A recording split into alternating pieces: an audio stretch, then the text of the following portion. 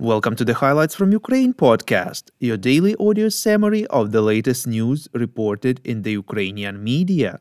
This week marks 1 year since the start of the full-fledged Russian invasion of Ukraine, launched in an effort to destroy its freedom and independence.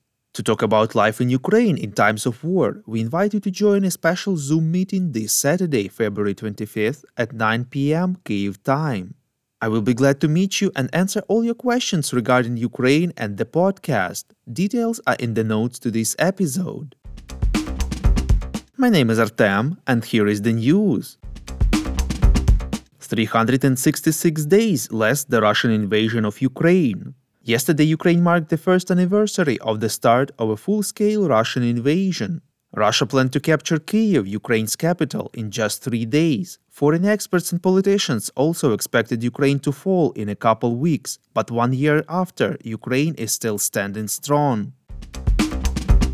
The president of Ukraine, Volodymyr Zelensky, met online with the G7 countries and said that Ukraine withstood the full-scale invasion of Russia and started to liberate its lands from occupation, so it is necessary to make efforts so that aggression is defeated this year and peace returns to Ukraine, reports NV.ua. Zelensky thanked the leaders and peoples of the G7 countries for solidarity, unity and assistance to Ukraine over the past year. The G7 leaders adopted a joint statement in which they emphasized that they will continue unwavering support for Ukraine as long as necessary, increase military, financial and diplomatic assistance, strengthen sanctions against Russia, and never recognize attempts to illegally annex Ukraine's territory. They called on Russia to stop its aggression and immediately, completely and unconditionally withdraw its troops. The president of Ukraine held the second large press conference since the start of this stage of the war, reports Interfax Ukraine. Volodymyr Zelensky declared confidence in the ultimate victory of Ukraine. According to him, Kyiv has everything: motivation, confidence, friends. The president stressed that long-range weapons can help ensure the protection of the civilian population of Ukraine. He added that Ukraine holds explanatory work with its partners as long as not everyone realizes for what targets Ukraine needs such weapons. The head of state assured that Ukraine needs means to destroy Russian weapons deployed on Ukrainian soil. The president of Ukraine said that there is no possibility of negotiations with Russian President Vladimir Putin right now. He added that Putin is now not the person to talk to. Volodymyr Zelensky allows negotiations at the diplomatic level at the end of the war, only after fulfilling all the points of the peace formula, which, among other things, includes withdrawal of Russian forces from Ukraine's territory. The Ukrainian president stressed that Russian leader Vladimir Putin needs to answer in court before the law for crimes against Ukraine. The president stressed that such a number of Ukrainians killed is a tragedy and it must be answered for.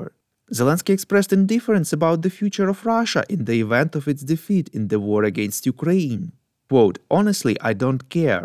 Honestly, I believe that they have their own state and they should think about their own state. If they thought about their state, there would be no war," said the president. At the same time, he pointed out that the fact that many countries started to discuss this issue shows their confidence in Ukraine's victory.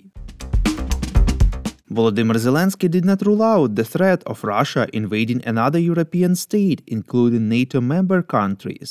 He stressed that President Putin needs to show success and victories which are not possible on the battlefield in Ukraine.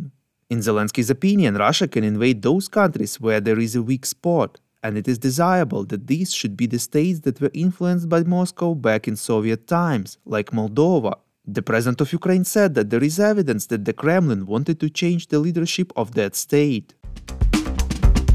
The president of Ukraine was asked about his biggest disappointment of the war, his most terrible day, and his biggest mistake. He said that the biggest disappointment were members of his team who left Kyiv in the first days of Russia's full-scale invasion, even though they were supposed to lead or protect. The president said that the most terrible day for him over a year of the full-scale war was the day when the town of Bucha in Kyiv region was deoccupied and the atrocities committed by the Russian troops were discovered there. Answering the question what the biggest mistake was, Zelensky said, quote, "My biggest mistake? I don't know. I think there were enough of them. I am a human being and every day I probably make mistakes. The main thing is that I, as a president, do not have fatal mistakes, because of which I, the guarantor of the Constitution and the guarantor of the protection of the state, can lose it with you. Thank God there was no such a mistake." Unquote. The Wall Street Journal informs that the UK, Germany and France have offered Ukraine to conclude a rapprochement agreement with NATO, which would give it greater access to Western military equipment. But at the same time would involve the resumption of peace talks with Russia, reports European Pravda. According to the media sources, the proposal calls for Ukraine and NATO to enter into a sort of cooperation agreement, which however would not mean membership in the alliance, while Kyiv would commit to opening peace talks with Moscow. The plan was first proposed by British Prime Minister Rishi Sunak and later supported by Berlin and Paris. Privately, these countries doubt that Ukraine will be able to militarily expel the Russians from eastern Ukraine and Crimea, and the West will not be able to support Kyiv militarily for a long time, especially if the conflict reaches a stalemate.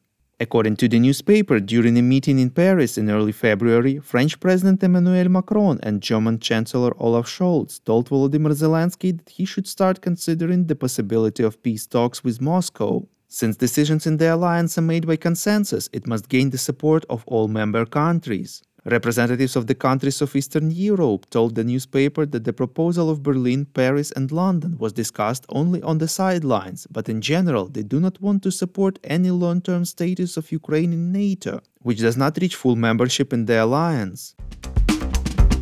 The first batch of Leopard 2 tanks arrived from Poland to Ukraine, reports Ukrainska Pravda.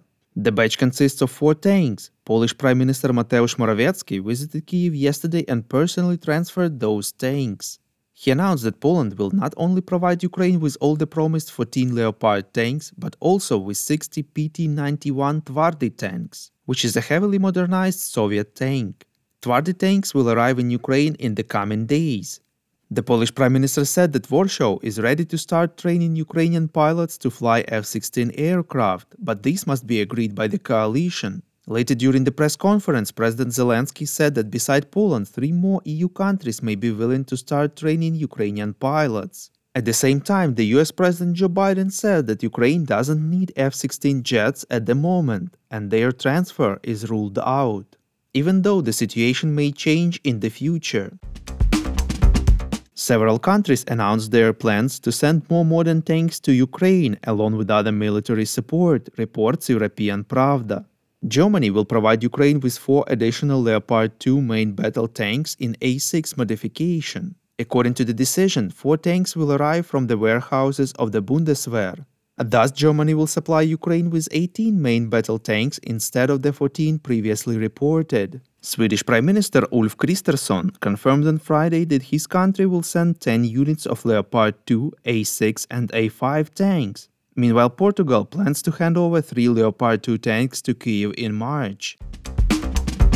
Yesterday, several countries and financial institutions announced plans to allocate more financial aid for Ukraine. The United States will provide Ukraine with more than $10 billion in aid, reports Suspilne. According to the State Department, aid will include budgetary support to the government of Ukraine and additional energy assistance to support Ukrainians suffering from Russia's attacks. The World Bank announced the provision of additional grant funding to Ukraine in the amount of $2.5 billion, reports Ekonomichna Pravda. The additional funding package will support key sectors including health, schools, pensions, aid to internally displaced persons, social assistance programs and public sector salaries. We call on you to demand from governments of your countries to impose the toughest sanctions possible on Russia and its citizens to stop their invasion of Ukraine.